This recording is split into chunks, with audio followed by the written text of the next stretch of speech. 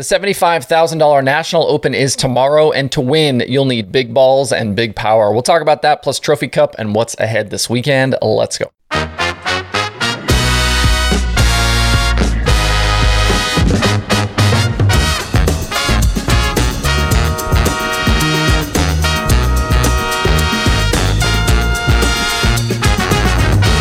It's Friday, October 21st. I'm Justin Fiedler. This is Dirt Tracker Daily. The National Open is at Williams Grove tomorrow, and this is after it was rescheduled from October 1st because of rain. We talked earlier in the week about the tight points battle between Brad Sweet and David Gravel, so if you want those numbers, jump back to the Monday show. The weather for Saturday looks really nice, but things should cool off when the sun goes down, and cool temperatures means speeds will be up and qualifying will be at a premium. And that's really what I want to talk about today in advance of the Outlaws and Posse racing for that $75,000 tomorrow night. It's always important to qualify well with the Outlaws because heats are lined straight up by those time trials, but with extra money up for grabs and passing not always the easiest thing to do at the Grove, qualifying towards the front will be vital for the eventual winner. In the past 5 National Opens, the winners have qualified in the top 3 overall or in their group in 3 of them.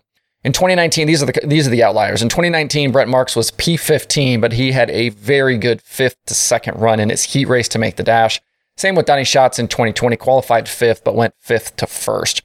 Those big moves, though, aren't a given in Grove heats. A few weeks ago in that National Open Friday show, the top 2 in each heat started 1st or 2nd, except for one, Carson Macedo, and he went 3rd to 2nd.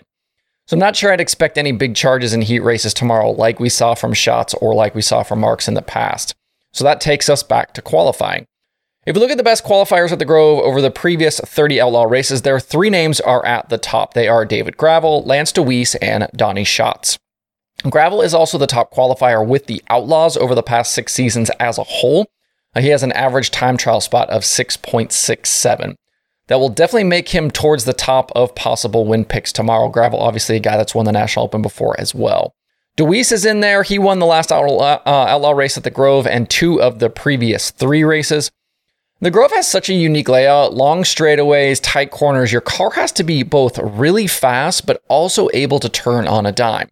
This isn't just flat footing your way around a big wide open half mile. This is big balls, big power down the straights, and faith and good handling through the corners. One other area we can look at is how drivers have done on half-mile tracks this season. Gravel leads all drivers in a half-mile average finish, while Brent Marks has the most half-mile wins. And I think he's the other one to watch tomorrow night. Marks was quick time in Group B a few weeks ago, won his heat race, but started 5th in the feature because of a not-so-great dash. He started 3rd, ended up 5th in that dash.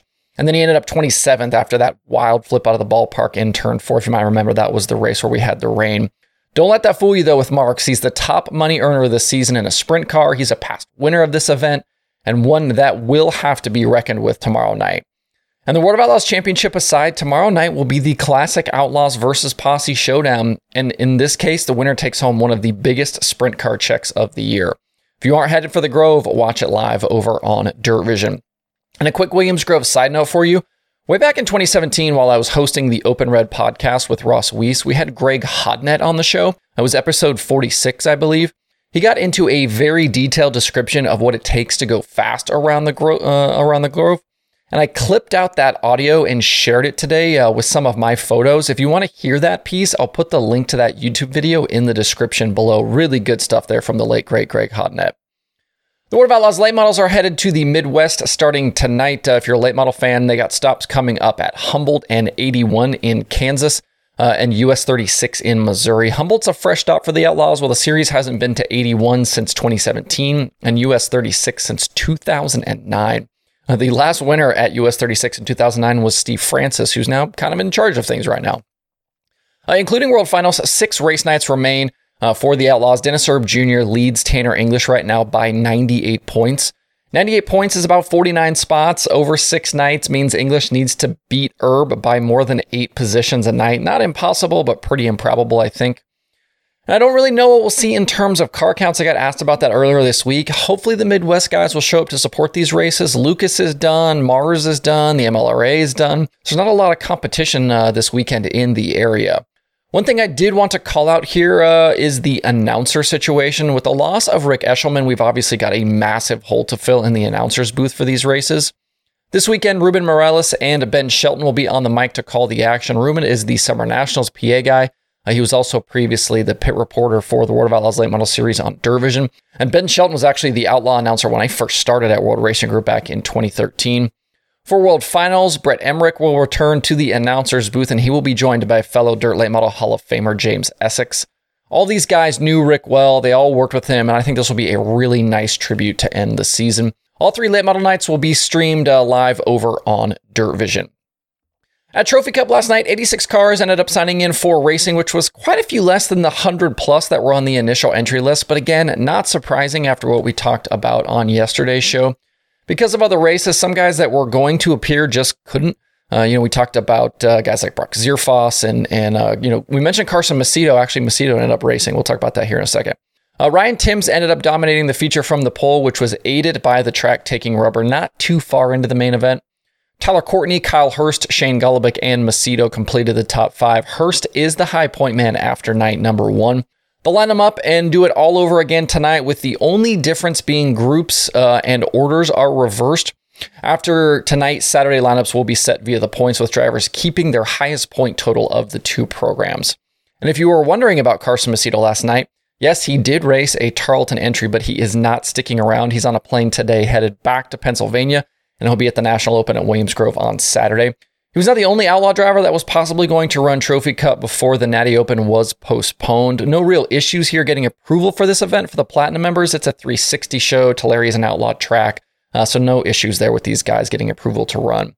If you can't get to Tulare this weekend, Trophy Cup can be streamed via pay-per-view over on The Cushion. Also in action last night were the non-wing micros at Port City Raceway for the first of 2 split field prelim nights for the Keith Kunz Motorsports Give Back Classic. 7 starting Steven Snyder Jr. took the lead from pole sitter Dazen Pursley inside 10 to go and drove off to the opening night victory. Frank Flood, Cannon McIntosh, and Jake Nail completed the top 5.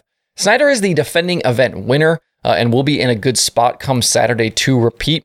Tonight, a fresh group will race, and then Saturday's show will settle things. Remember, guys are racing for either $15,000 or a KKM ride at the Chili Bowl plus $7,500. You can watch the KKM Give Back Classic all weekend long over on Flow Racing.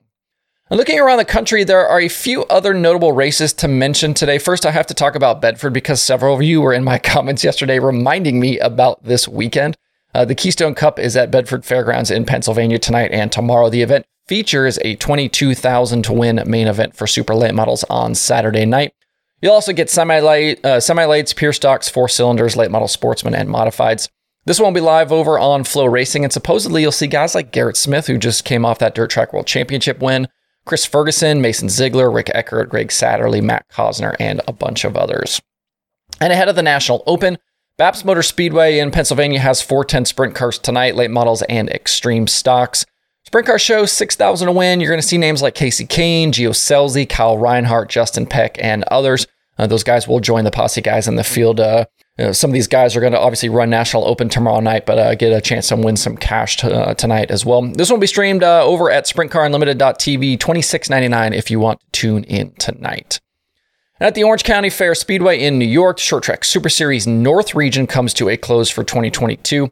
50 laps for $10,000 to win. This will be the first championship coronation for Matt Shepard. He's set to win several championships here in the coming weeks. He's got a 121-point lead over Matt Williamson entering the show, and this one is over before it even starts. Should be a strong field of modifieds, though. This one will be live over on Flow Racing as well. And it's not technically dirt racing, but the Silver Crown Series closes out their year on Saturday on the pavement at IRP. Logan Seavey enters with just a 3-point advantage over Cody Swanson for the title. The edge for this one, kind of based on past performances and experience, is definitely on Swanson's side, but Seavey has had some strong runs on pavement. I don't think this one is necessarily a given. The slate at IRP also includes the 500 Sprint Car Tour and Pavement Midgets. If you're nearby, this one would be a fun one to check out. It'll be streamed live on Flow as well. Speaking of that streaming schedule, we're definitely starting to slow down for dirt races around the country right now. Normally we would get 40 to 50, streaming shows a day on a weekend like this. But if we're looking, kind of over the next couple of days, we've only got 40 for the next few days total. But still plenty of good stuff to watch. Not quite the massive selection we get during the summer months, but a lot of quality in there. You can find that full daily streaming schedule through the weekend at dirttracker.com/watch tonight. That's it for the show today. Enjoy the dirt racing weekend ahead. Please hit that like button and subscribe to the show if you do not do so already. Thanks everybody for tuning in this week. We'll be back on Monday for more Dirt Tracker Daily.